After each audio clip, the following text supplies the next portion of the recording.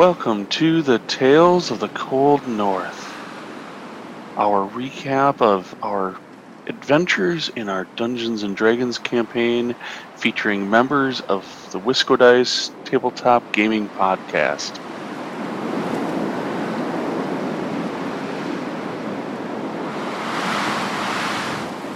Hey, yo, folks, it's your host, the Conesy with the Most. And I am joined today for our first episode of the Tales of the Cold North by all of these fine gentlemen. Why don't you go ahead and give yourselves a fine round of introductions? That's Dark Raving Mad, sometimes known as Brian, is here. Who else do we got? Hey, it's Justin, the Meeples champion. And it is Matt, the Ghost Walker. Wow, we're getting better at that every time we do it.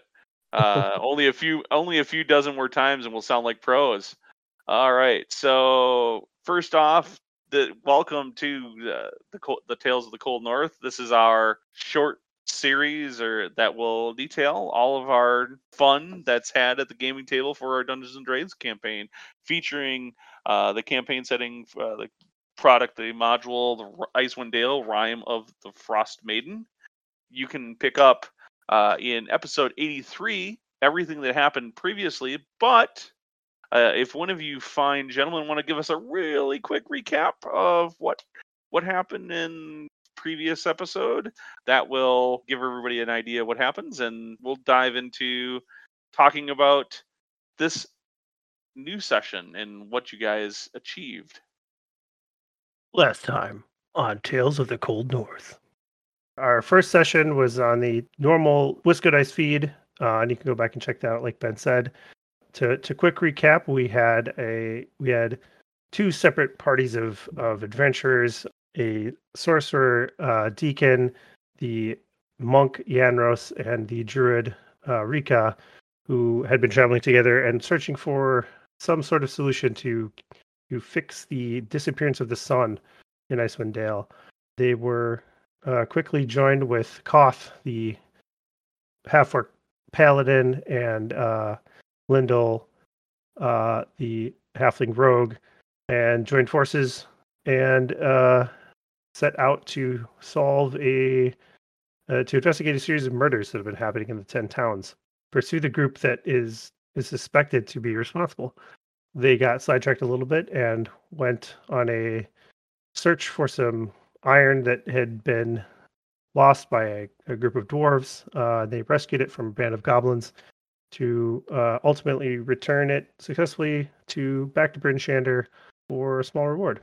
And at the start of the second session, the characters were waking up at the Northlook in Bryn Shander the next morning. That is when Koth and Lyndall got to meet sixth party member Swifty, the human wizard, for the first time. Yep. So that pretty much starts us at session 2, right? Absolutely. Mm-hmm. All right. So now that you're all caught up on where and what we did, let's take a look at what happened in session 2 of this Cold North campaign. I think the next day started like a lot of adventurers do, sort of in that little bit of downtime.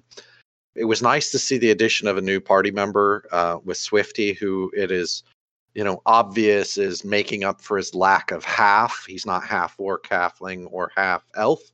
So he's got to make up somehow. So he's obviously elected for, I will say, comedic relief, which is a nice, I think, addition to the group. He's always telling jokes. But it started out in that interim with, like, I think a lot of times you do the traditional, hey, we're going to go sell stuff. We're going to get ourselves ready to go again because we've done that just the day before. But, I think it went pretty quick. But, right about the time we kind of finally got our stuff together, we made those hard decisions like, hey, we just got 50 gold. What do we want to do with it? Oh, we don't have a lot of healing. Well, I guess we'll go buy ourselves a healing potion. So, we had to make those kind of transitions, but we're about to leave town again, and darned if another person doesn't come up and say, hey, look, there were, the bar, where we're staying, the shipment of mead never arrived from Good Mead. So the good news for us, I think, is, hey, it's already on the way. We were already heading to that town. It's probably something we said we'll look into. Though I could tell at least some of the characters like, oh my God, not again. Why are we going to get torn off this track? So I felt like at least a little bit. I was like, come on, guys, it's the same town. We'll be okay. We can always send word back. We don't have to run all the way back here. We can just, maybe deal with this real quick. So at least I feel like that's where we landed right as we were leaving town. I certainly wasn't quite that evil to make you have to choose which direction you wanted to go yet. I do remember Rika at some point just being exasperated that there was yet another thing that would distract us. I felt like the road was pretty easy going until we got to, the outskirts of the town of Good Mead. And, we were starting to get into the forests and things like that. And I think we were trying to follow our traditional way of rolling and getting all those bad rolls out early. I was pretty sure nobody was going to see what Ben was having us roll perception checks for. And then all of a sudden, somebody out of the blue had made their roll, and it was like, hey, there's this fox shadowing us in the trees, and that's kind of odd. Very quickly turned, and it turned out the fox was just was able to talk, which was really odd because we figured, hey, we've got a druid, she'll go talk with animals, and she preps her spell, goes and casts it, and then the thing starts talking common. So yeah. But I thought that was a nice trick, and I don't know, how would you describe him? How would you describe the fox? The fox was like just super sort of energetic and flighty, and I just remember him being like, hey guys, like, what's going on? I think what was the first things we started asking it? I think Lyndall seemed the most suspicious about it. Like, we were wondering why it was following us. Like, was kind of the immediate question, I guess. And I think, like, the fox was smart enough to talk, but wasn't overly complicated. So it's just like, I'm watching you guys. It's like, well, why are you watching us? Oh yeah. It's like I'm watching people on the road or something. Yeah. Right? Yeah. Yeah. But I mean, we did kind of quickly figure out that the fox was made capable of speaking due to the intervention of a more powerful druid. And I'm going to butcher her name, but I think it was Ravison, and who oddly enough was tied to our druid, because our druid had studied under this druid for a while. So, right. We got a little bit out of Rika, who kind of shared that, Ravison wasn't necessarily a bad person, but they weren't exactly the kindest, gentlest master either. So they could be a little bit of a taskmaster and stuff like that. At least that's how I interpreted it. I didn't know if I really thought they were necessarily cruel, but I will say in character, my character's like, I trained as a monk. That sounds pretty normal to me. So, I mean, that was interesting because it's like we're already seeing these tie-ins from our backgrounds where it's like this person who is tied to somebody in the party has somehow flitted across our path, and what is this person going to be involved in this for? And I don't know, it just got the juices flowing pretty quickly for me. And I don't know enough about Rika's background to know, like, other than this person's in her background, how does this person tie in? It'll be interesting. I'll be interested to see how it develops myself. So she said she had like trained with her or studied under her, but I don't remember if she said like it was for like a long time or just a short period. Do you guys remember? Was it like was it a long time teacher of hers, or just like she trained her for a little bit? Do you remember? I don't recall exactly either. I do recall though that the fox told us that Revison, this other druid, had been gone for a long time, and we were trying to figure out like when it had last seen her, and he's like, I haven't seen her in ages or something like that. there arose a debate as to whether foxes are able to tell time enough to give us enough information on that. At least 4 days. Yeah. Okay. Well, yeah. When you think about it, right? How does it tell time?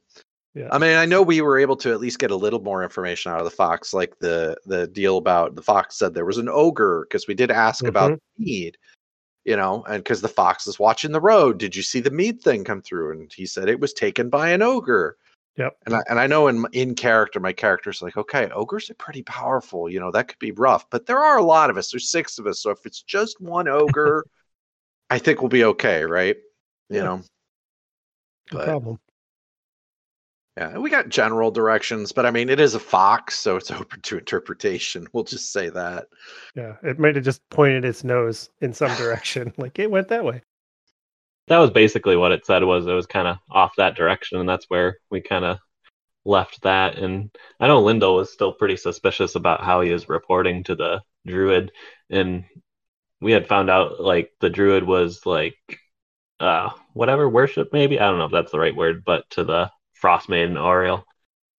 And that's maybe like our kind of nemesis in this case. Like, I don't know if it's, definitely an evil thing we're trying to go after or whatever, but there was some discussion. Lyndall seemed very much to want to kind of end the fox, like kill it to stop watching us. And like, of course, Rika being the druid didn't want to go with that. And like, I don't think any of the rest of us really saw a need to do that. So I think we kind of talked him out of that. But he seemed awfully suspicious of the fox. Leave it to the rogue to want to stab something. I'm just saying, Stabby time.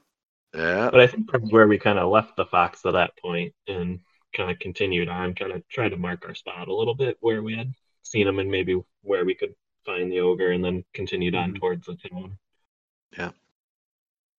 Well, and I think the rest of the trip was fairly uneventful, if I'm remembering correctly, into Good Mead, and then wasn't too difficult on our way into town because I think the thing that really struck me as we got into Good Mead was how, like, I had this vision in my head of how small the 10 towns were, but I don't think it really struck home until we were like in Good Mead, and I'm like, this is one of the quote major towns of the 10 towns, at least in my head, right? But then I'm like, okay, what are the major structures? The mead hall. Oh, and there's this little shrine somewhere, and it's like, oh, this is really not a big area, and it's just kind of the thing that really struck me from my head was just that, oh, wow, this is like, there really aren't that many people up here in the cold north, so we did very quickly find who we were looking for, though. That caravan of difficult, I guess that's the wrong word, caravan of those potentially dangerous people. So yeah, they were camped right inside the entrance, I think, like dealing wares, right? Real quick, Matt jumped into describing Good Mead. One of the things that I'm doing as a DM is I have a handout for each town that the players reach. So immediately as they reach the border edge of Good Mead, we have characters that are from the 10 towns. They would be able to share a lot of this information. None of the towns are very big. It's really a small town community. General information is contained within this handout. It's usually a page or 2 pages. And I just move it into a Google Share. So we stopped as they got into the edge and they read this handout, which is where I think, Matt, you came with that whole idea that this town is not big and there's nothing here. And Good Mead is a town of 150 people roughly. Yeah. Then, yes, as you came up, you ran into this merchant caravan, right? Justin, that's where you were going? Yeah.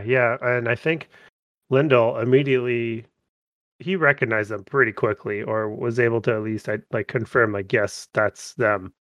I think he basically immediately started to put on a disguise because he wanted to not get recognized by them. So like he ended up throwing on a disguise, trying to just sort of, what I think, Matt, you said he was just trying to fly casual past them and not get noticed, since he would be recognized probably, whereas they don't know the rest of us. And then Matt and did Rika go with you you guys went to shop Yep. at the place, right? I think Rika and Deacon went with us too. So Yeah, we both went. yeah. The thing I always laugh though, get this image and it's like everybody tries, like I get this image of this group of 6 people.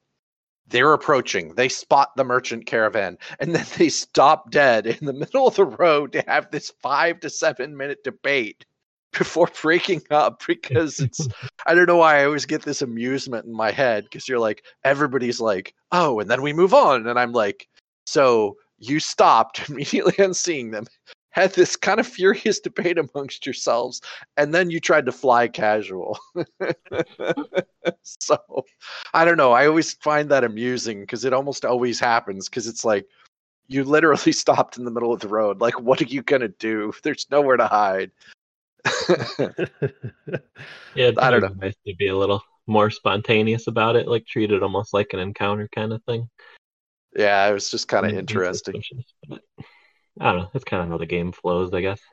Yeah, it does. I don't know why. I always get a chuckle out of it inside my head, because it's just kind of the way it flows. And just, I thought Rika did a pretty good job of staying true to form. She immediately was like, shiny baubles, she's the druid. I'm looking for ribbons, shiny baubles, and stuff like that. So she just kind of dove right in and, went searching for that stuff. And I know we were all like sizing them up, and there were like 5 very clearly armed people in the area. And then, of course, the one guy that we're looking for, we could recognize pretty quick, because I thought it was a really nice description.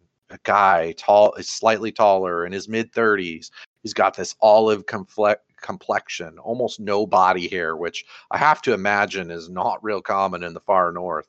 The black hair and a ponytail, well dressed, but not warmly dressed. Yeah, I got a picture of like a Mediterranean looking guy, maybe, and even maybe that type of clothing, the way he described it. Yeah, I thought it was really well done, because you kind of get this like image in your head of this guy kind of hanging out. And, we all know it's flipping cold, it's -30 and he's not wearing a coat. So, no, I thought it was good. So, and I think we knew that this was our target, and one of you guys like engaged him and were like directly asking him like, why are you able to resist the cold or whatever, right? I think that happened then when you were shopping, right? yeah, I can't remember. Was that you? Yeah, Rika and your character were kind of more shopping, and then I think like we didn't actually have to directly approach him. I think Torg, the kind of the dwarf merchant leader person, kind of came over to us. Yeah, I don't remember exactly why, but she just kind of came over and talked to us. And that dude, I can't remember his name now either, but the interesting guy, he had come over along with her. So since she kind of started the conversation, and then my character was more curious about the other guy, so I kind of asked him a few things directly. It was kind of a learning thing from this session. Like, I really didn't expect to, like, just be able to go up and, like, walk up and talk to these guys kind of thing. So it kind of threw me off because I didn't really prepare for that. Like, I was wanting to find this guy and kind of shake him down a bit and stuff. But then when it happened, I was like, oh, that's not what I expected. So I kind of ran out of things to ask. So. Yeah, this was not the interrogation scenario you had envisioned, was it? I thought we'd have to, like, kind of sneak around and be more careful. And that's kind of what we ended up doing. But this first encounter was so casual, it just kind of, I wasn't prepared for that. So I think I'm going to have to, before sessions, kind of think about things and possibilities of that happening, like things you want to find out and stuff like that. Well, I was just going to say, it seemed like it forced you, Brian, to be a little more diplomatic and careful with your questions, to sort of ask it in a way that didn't seem like you were prying too much, sort of, right? Yeah, exactly. Yeah. Just kind of blatant curiosity more than, investigating. And we learned. So I guess maybe that's good. I didn't have something too prepared and got ourselves in trouble or anything like that.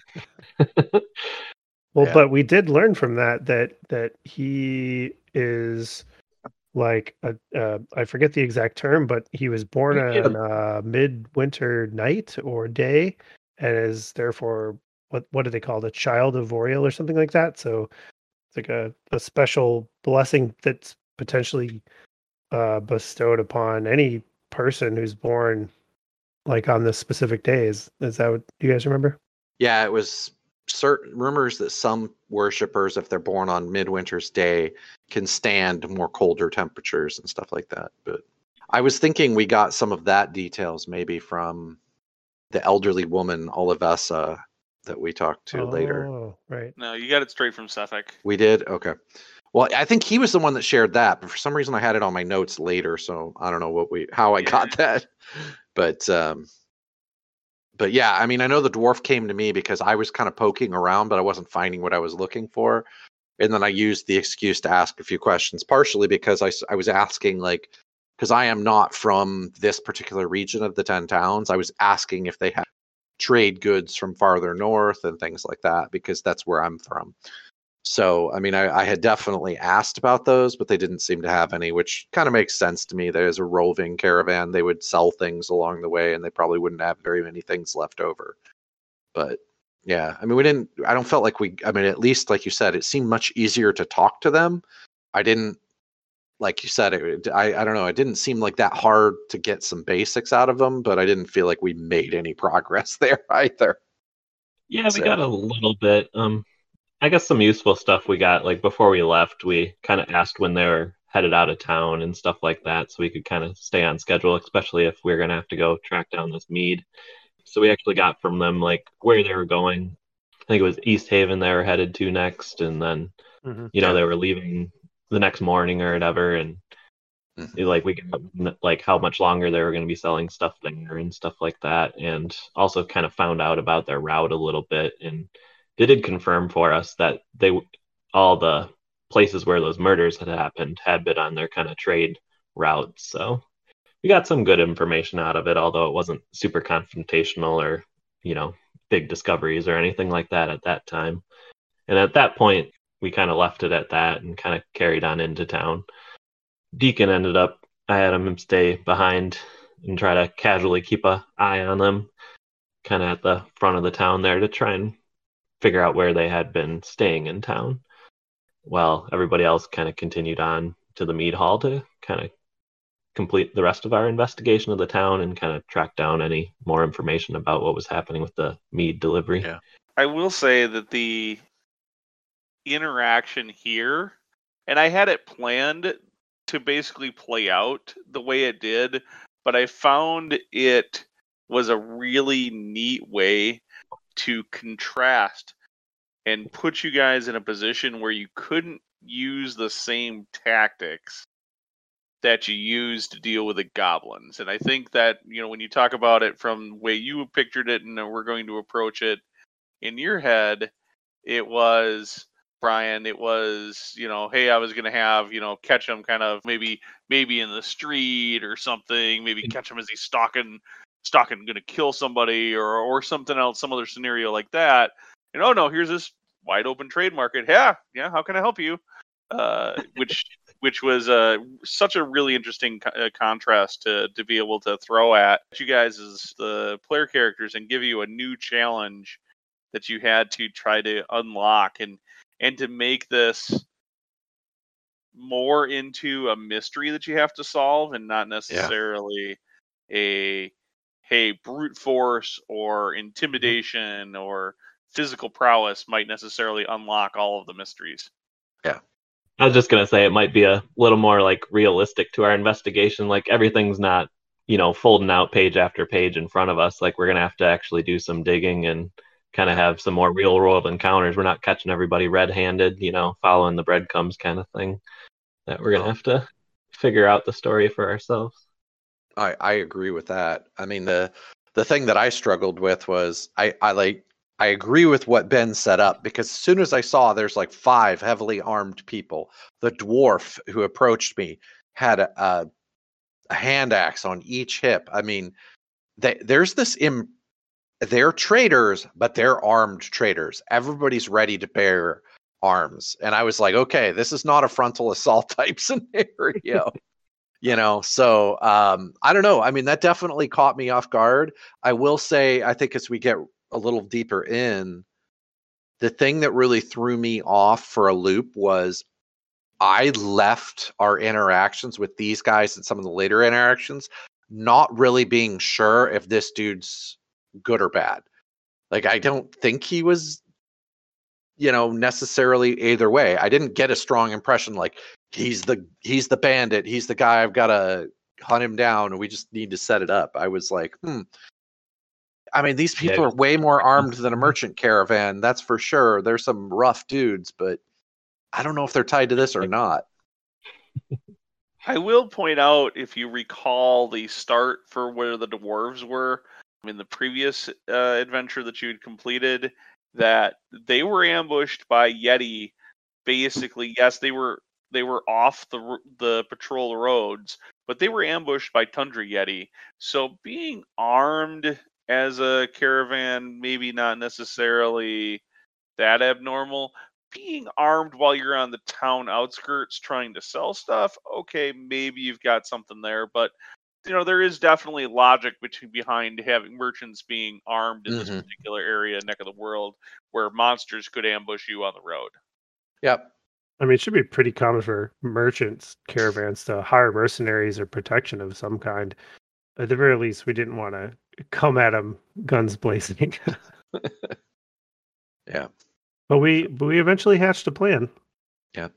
Well, and it was nice that the other three, and none of who happened to be on, or no, you were there, Koth. So why don't you talk a little bit about what you guys did while we were talking with them? Because you got to the mead hall first and, got approached by some people. So why don't you talk about that section? Because you were kind of on your own there with Lyndall and Swifty. Yeah, I think so. I thought that you guys had kind of caught back up with us before we started talking to proprietor of the mead hall. We had spoke with I guess it's the owner of the Good Mead Hall.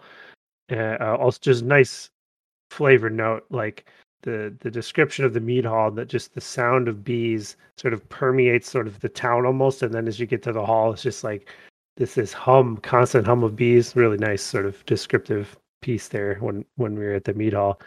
But we were inquiring about the missing mead, which had like essentially been on its way to Brinchander. I believe that the lady told us that. Help me with the name of the person who runs a town. It's just the town speaker. The speaker. Just what they're called. The speaker of the town is basically seen like battling a giant, she said, who like killed him, or at least battled him or fought with him and made off with the mead, is what I recall. So now, like, we have the report of the fox saying, "Hey, it's ogres," and I think he basically was like, "Yeah, we saw a giant." So we're like, is it? or now we're talking about giants? That's a different situation. No, she said an ogre. She did say ogre? Okay, thanks for the correction. I couldn't remember when giants became a possibility, but basically when you encountered it the first time. Okay, which we'll get to, but yeah. Well, the funny thing is I have ogre/giant on my notes. So somewhere in that conversation, I swear somebody said it could have been a giant or an ogre, but yeah, maybe she kind of, they didn't really, wasn't really clear the person, because the person ran back who had accompanied the speaker to town and had let them know, and he wasn't very clear. It's just this giant ogre. I think you may have described it as a giant ogre or giant ogre thing or whatever to her, and that's how she relayed it. Now we're setting up to track down this thing that had stolen the meat and killed the speaker of the town. So we struck a deal. Yeah, she offered us to stay at her home. They cook us some delicious muffins if we returned the meat to them. Or what did she want? I think we just had to be able to track down the meat and see if we could get it back, and they would take care of dropping it off, if I recall. Yeah, right, to take it back to Brinchander or deliver it. Yeah. But then while we're doing this, Deacon's off doing his thing. So after that conversation, you guys were still at Good Mead and figuring out where we're going to stay the night. I had stayed back. Well, Deacon had stayed back to keep an eye on the merchants. I think they kind of packed up as it was going to get, darker than it normally is, I guess, all the time. Yeah. But they closed up their shop, and I luckily, casually enough, kind of followed them and figured out where they were staying, and it seemed like I kind of stood it up pretty well there. So I went back to where you guys knew I'd be to let you guys know where I had found that they were staying, and then we kind of hatched a plan to set up a watch and keep an eye on anything that would happen throughout the night.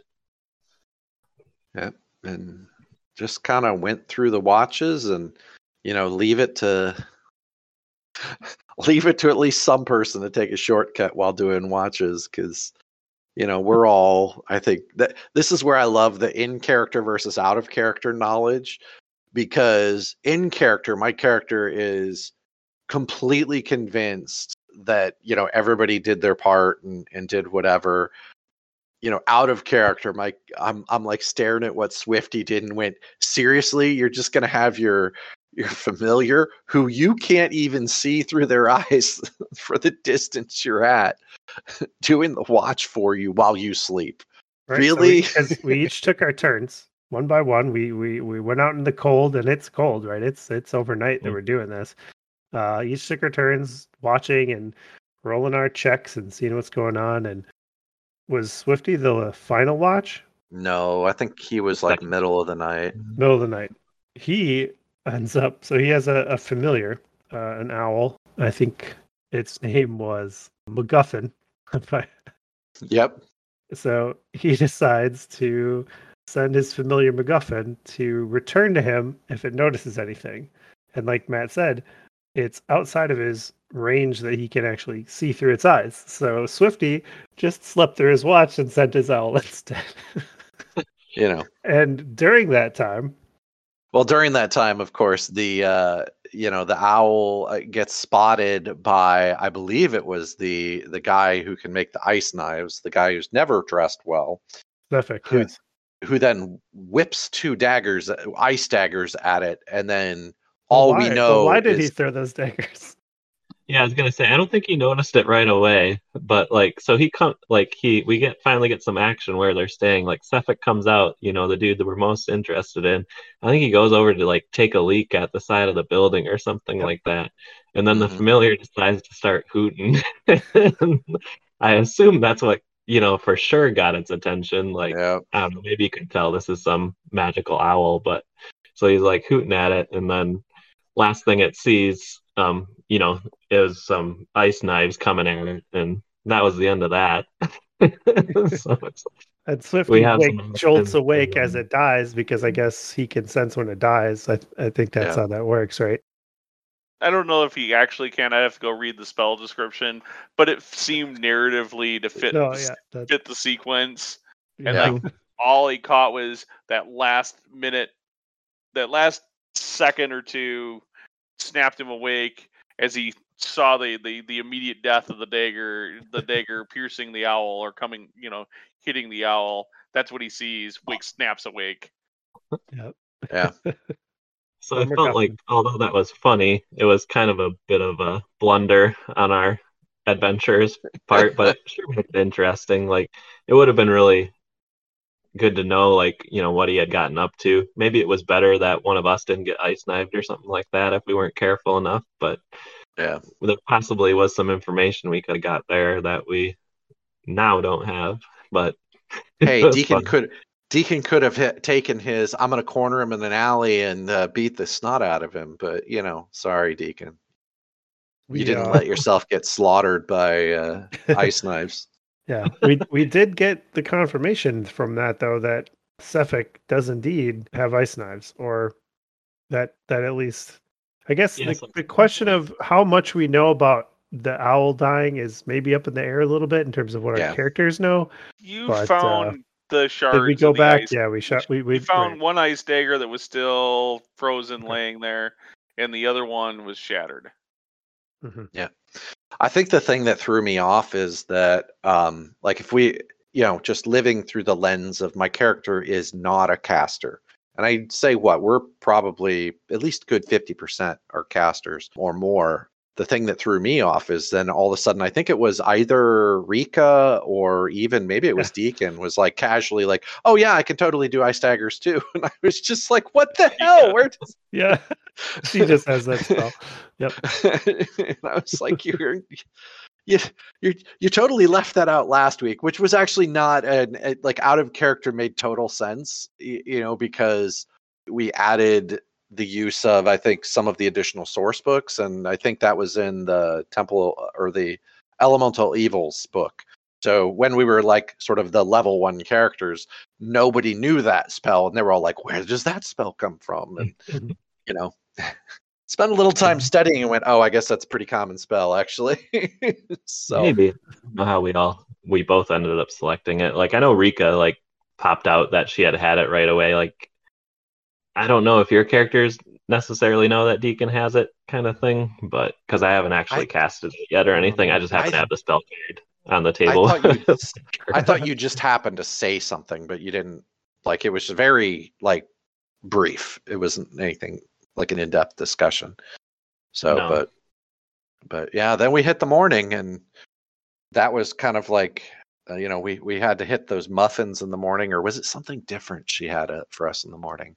No, it was the more chocolate muffins, but like after the watch had got disrupted, I think a few of us had set out on the town to kind of investigate anything we could find, because Swifty, upon having his familiar taken out, like kind of let us know. Yeah. So I know Koth had kind of roamed the whole town. I went with Lyndall and Deacon. I think we snuck around a little more, but we didn't really get with much besides finding the ice daggers. Yeah. I guess we were trying to look for maybe if there was a body or some sign of something interest? suspicious. Yeah. But alas, didn't find anything. And wrapped up there and had breakfast, and then I think we set out to conquer our other side quest of figuring out the mead situation. I will say that was kind of an interesting one, because I did feel like that was an interesting debate amongst the players in character, because like the exasperation growing in certain characters, like Rika's like, oh my god, really, not again, we're distracted. And I felt like Deacon was kind of there too. Like Deacon was like, we'll do it, but I'm not real happy with it. Being that we had a lead on where they were going and that they would be there, and I think we talked about the timeline, like we should be able to take care of this today, kind of thing, and even possibly still get to East Haven. But I guess it's to be seen as we go on here if that is actually going to happen or not. Yeah, but that was kind of nice, because then we exited the town, and the first thing we see is this figure coming out. I think it was a dwarf. Maybe it was just a normal human that had a trap. And what's in the trap? The fox. A frantic fox. The frantic ADHD fox. I couldn't tell right away if it was the same fox. But yeah, I mean, I think Rika whispered to it, or how did that? How did we find out that it was in fact the talking fox? She kind of. I think she just decided to just pay him for it. She just said, "Oh, I'll buy the whole trap." I think she paid for it. I think she ended up buying. She bought the trap and everything, and then the fox would not talk until we bought the trap and took the fox away, and then it was like, yeah. Because I think she had released it instantly, which was kind of odd to the trapper person. It's a druid. Come on, man. Off into the forest. It was like, thanks. And then we got directions from the fox right then. We did. We had the fox lead us. And then that was sort of its thank you for releasing it, I think. Was leading us to our doom. Maybe. I mean, I thought it was like one of those nice situations, because we got there and, of course, we're checking out, we're doing the party thing. And, we finally get to this cave, which was this wonderful sort of setup that we're like outside the cave, and we got this chance to check everything out. And we're like, okay, we get this could totally be an ogre cave. And, we took the opportunity to poke around a little bit, but then decided we're going to set a trap. Yep. We've got the upper hand. Let's set a trap, which will never end badly set for any D&D party ever. No, it was such a good plan. I will say, like, Well, so I what had we a were gonna do? hard Can we time. describe what our setup was real quick? Yeah, you 'Cause- can describe the setup. I'm just gonna say I had a hard time thinking of a way to foil this setup because you guys did do a really good job of planning this and Hmm. setting it up. You didn't have to foil it, but but I think it made sense the way you did it. But anyway, so I'll set it up. So we're at the mouth of this cave, and we're certain that this is the cave of the ogre. We think that has stolen the mead, and so we decided to draw a tightrope, essentially, right across the mouth of the cave, and Swifty will attempt to lure the ogre out with the sound of a dying animal. Everyone's sort of set up. Some people are kind of hidden out behind trees, and then I think I had Koth was essentially planted him right in front of the cave with the intention of once the thing had been lured out, I wanted it to run at me to trip on the rope because I was kind of thinking if it just walks out cautiously, it's not going to fall on the rope or something like that. Mm-hmm. And so we set the rope. Swifty uses his, maybe it was minor illusion or something like that, to make the sounds of this dying deer to lure out this monster, and it echoes into the cave, and we wait, Dun dun dun. and nothing happened. Nothing came out of the cave. And then So then, sound behind well, us. well, I Well- think you and I actually went into the cave after that because we're like, what's going on? So we stepped over the rope and walked into the mouth of the cave Yeah, that's right. and went back a little bit just to see. And I think Koth might have even just yelled into the cave like something like, "Hey, stupid ogre, like come out here" or something. And still nothing. And so we're like, Koth goes further in the cave because I want to see if there was any mead. He didn't find anything. He didn't go very deep in the cave, so he came back. Yanros is just waiting at the mouth of the cave. And then Yep. now dun dun dun. Yeah, it was very anticlimactic. And then it was like, oh, the sounds behind us. It wasn't home. Yeah. But then we immediately hear sounds of what sounds like a female calling the name of somebody who's supposedly lives in this cave. So now we're like, oh crap, we're completely out of position. All our soft, squishy targets are back towards where this ogre giant, whatever, because we haven't even seen it yet. Yeah.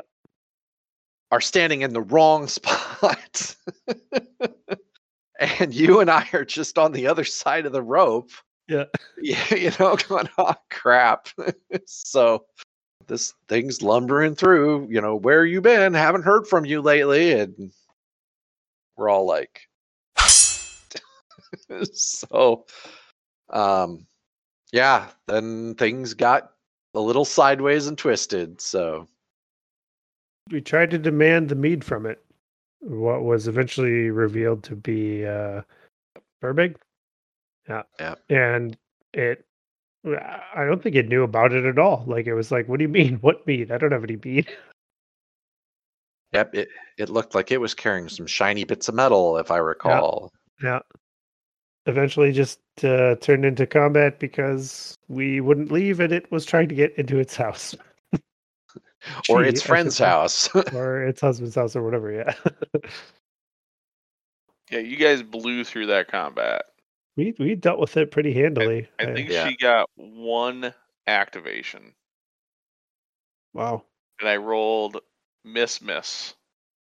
There was Nothing like confidence boost for you guys.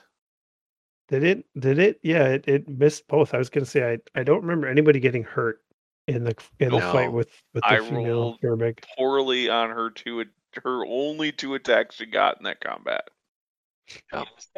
In this instance, I might have had Deacon like botch our setup a little bit. Like maybe we could have salvaged our trap a little bit because Ian Rose and Koth were actually in the cave and had its attention, and it was kind of coming at you guys.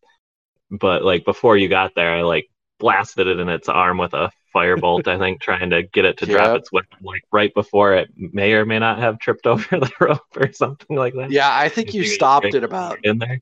So then I was like, 5-10 feet short. like right after I did it, I was like, oh, maybe that didn't really help anything. Leave it to the sorcerer, who got a little impatient. I got its attention, and then Rika was standing next to me and was like, "Oh no, why'd you do this?" Yeah, I remember that. She was like, "No, I don't want it over here." Like, ah, crap! And actually had to go and like jump over the rope, and then the combat kind of proceeded from there. Where we like kind of whatever got our big confidence boost against these not so intimidating ogres after the whiff, and then making pretty short work of it. Yeah, I had some really good rolls though. I mean, I had you were kicking and flipping perfect. Yeah, I had some like near perfect flurries and hits. Oh man. You know, unfortunately, I think that's where I blew my wad. It was pretty from there on out, but I will say the overall, like, you guys tapped yourselves pretty good. Like, by the time you go start exploring these caves, most of the spell slots are gone. Most or all your key points are gone. Nobody had any damage on them, but all of the like really heavy hitters, souped up stuff was done. The group then decided to go on into the caves, bolstered with full of confidence. Yeah, I think when we started that encounter, like we might have thought, you know, it was like our main kind of enemy in this track or whatever, but little did we know as we ventured further into the cave, like it's a pretty big like cavern system. It just wasn't like a little, you know, nook in the wall or whatever kind of thing. Like we couldn't even see all the way in, so we had to kind of go in. And then Ben unveiled one of his massive like DM feats of 3D printing and had this whole dungeon set all ready to bust out for us, and that was really awesome. Yeah, a giant cave with multiple side passages coming out, crates and barrels, and a giant bonfire in the middle, a broken down cart. There was like pens or like a fence for like, I guess they had goats in one area or something. Like, oh man, professional level, like cave terrain, beautiful, man. Oh, we got to get some pictures of that up on the blog for this episode. But I think it's actually up for the episode 83 post. So good. Yeah, you can look at it now. I had spent the better part of the past, I don't know, 2.5, 3 weeks, 4 weeks before the session, printing and painting and laying out in my office this giant board. I don't know, probably 2.5, maybe close to 3-foot board by 2-foot board with this room. It's just one room basically on this giant board, and fit for a giant to live in, even a lesser giant like a Verbeeg. And so I knew that was where I wanted the action to happen. And you guys had done such a good job of, and I almost 3D printed up something really cool that would have been that cavern entrance. I just ran out of time. I wanted to reward your effort at setting up that the initial like trying to bait them out encounter, but I didn't want to give up the surprise of unveiling this giant piece of artwork that I had done for the game to let you guys kind of just be like that wow moment. And so railroad without railroading you guys into that situation was a trick. I didn't want you guys to feel like I was stripping your choice, but I was trying to drive you very hard to that moment. No, honestly, like the way you described it made a lot of sense, because you're like the cave led deeply into this much larger cavern. Like it's not a shallow cave; it's a tunnel that leads to this big cavern where you have all this stuff. So it made sense. And you skipped the refuse whatever pit. Noises we were making just didn't even make it down to this this area at all. So I think that totally worked in game. Who could hear it over the buzzing of the flies in the flipping refuse pit, man? Oh yeah, the refuse pit, right? Yeah, because that was like the first chamber, First before the major big one. big old Yeah. pit that had everything it didn't want to eat or whatever it had thrown down the pit. I was waiting for one of you guys to dive down there and try to search it. Leave that to the rogue. Yeah. It was only rogue deep down that hole. It'll be fine. Yeah, that was a very ugly second fight, though. I mean, that thing came out swinging, and I don't think we were quite as well set up for that one, and we definitely spent the bulk of our spells and everything. So, like those heavy hits that we did the first time, where there were a couple times I'm pretty sure I dealt over 20 points of damage total. Yeah, that wasn't the way that second one went. So 3 rounds, I think. I think so, but there was a couple of people I went down, I was near death.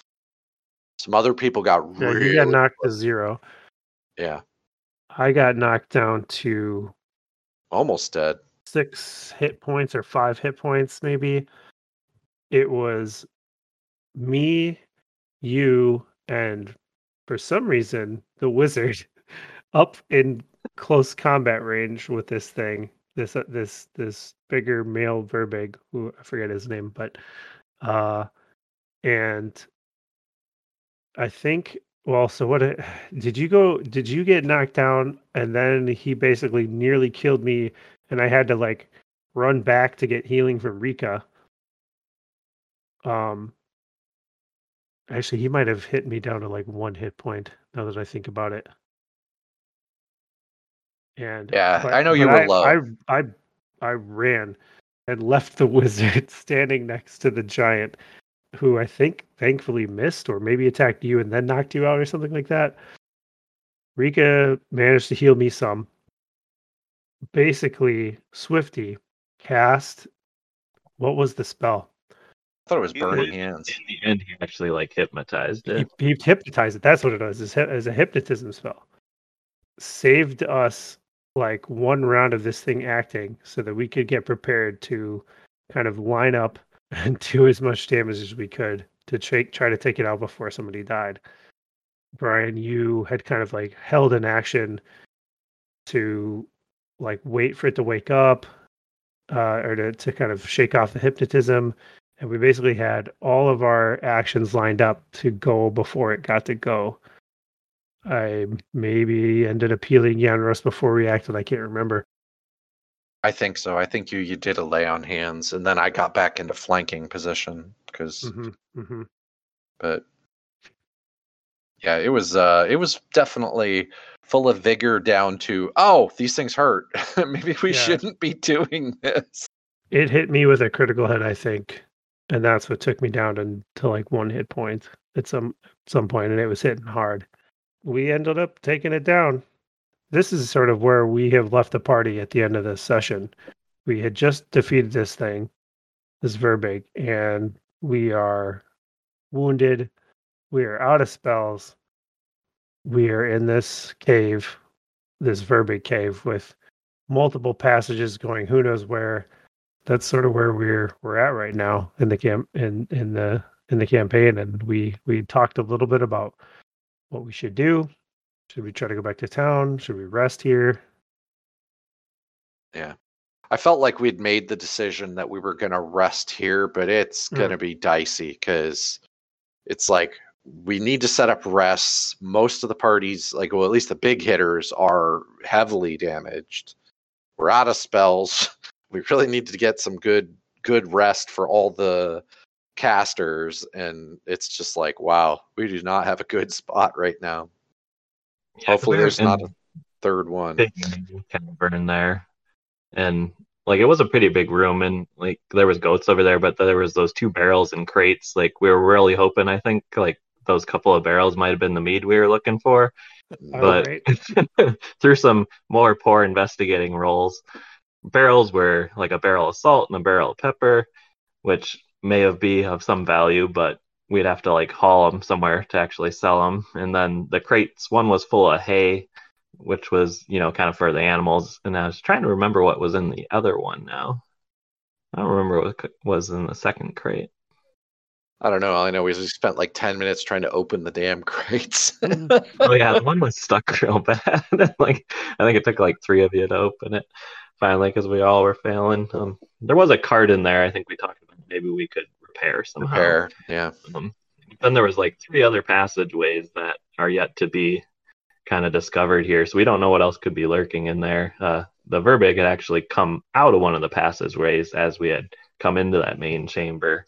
But yeah, as you said, like we were debating if it would be safe for a short rest, but a short rest wouldn't really help everybody as much as they would need, kind of thing. And then doing a long rest in that chamber might be dicey because we don't know what's lurking. And same with the path back to town and out of the cave. Like we don't know what's going to happen since most people are pretty rough shape at this point. Yeah. Oh, yeah. That's always the challenge. Right, difficult decisions. It puts you in a nice kind of dramatic spot. You have this really tense combat where some of us got really close to death, and now we have this tough choice to make. A dramatic spot to be in. It's cool. Yeah, perfect to be continued to end our session on. Yeah. I think the only other thing of note I remember was that in this bonfire that was in the middle of this chamber, we noticed that there was a human arm with like a ring on it. Maybe I think we surmised that might have been the speaker of Good Mead who was getting roasted up there. So we'll have to figure that out. Restrain himself from immediately just ripping a chunk off. Yeah. To determine what may be on the spit there. We're hungry. Wait a minute. No, we're not eating that. Swifty also happened to find a burnt book. Yes. In the fire, and he pulled out remains were of the book, which led to a really cool prop that I forgot to hand out while Matt and Robin were still there. So they'll get to see it on the next session.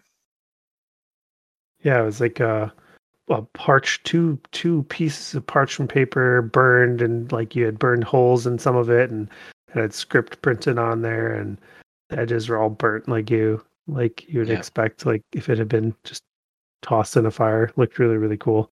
So other than printing the sheet on regular printer paper, I actually stained that paper. I did all the burning on it, everything. So the reason it looked kind of parchment was because you stained it, is what you're saying? Yep. Oh, is that like tea or something like that? Coffee. Oh, okay. We usually have leftover coffee in the morning, so I just soaked it in coffee for a little bit and then let it dry and crumpled it up before I went in the coffee. And yeah, nice. Cool.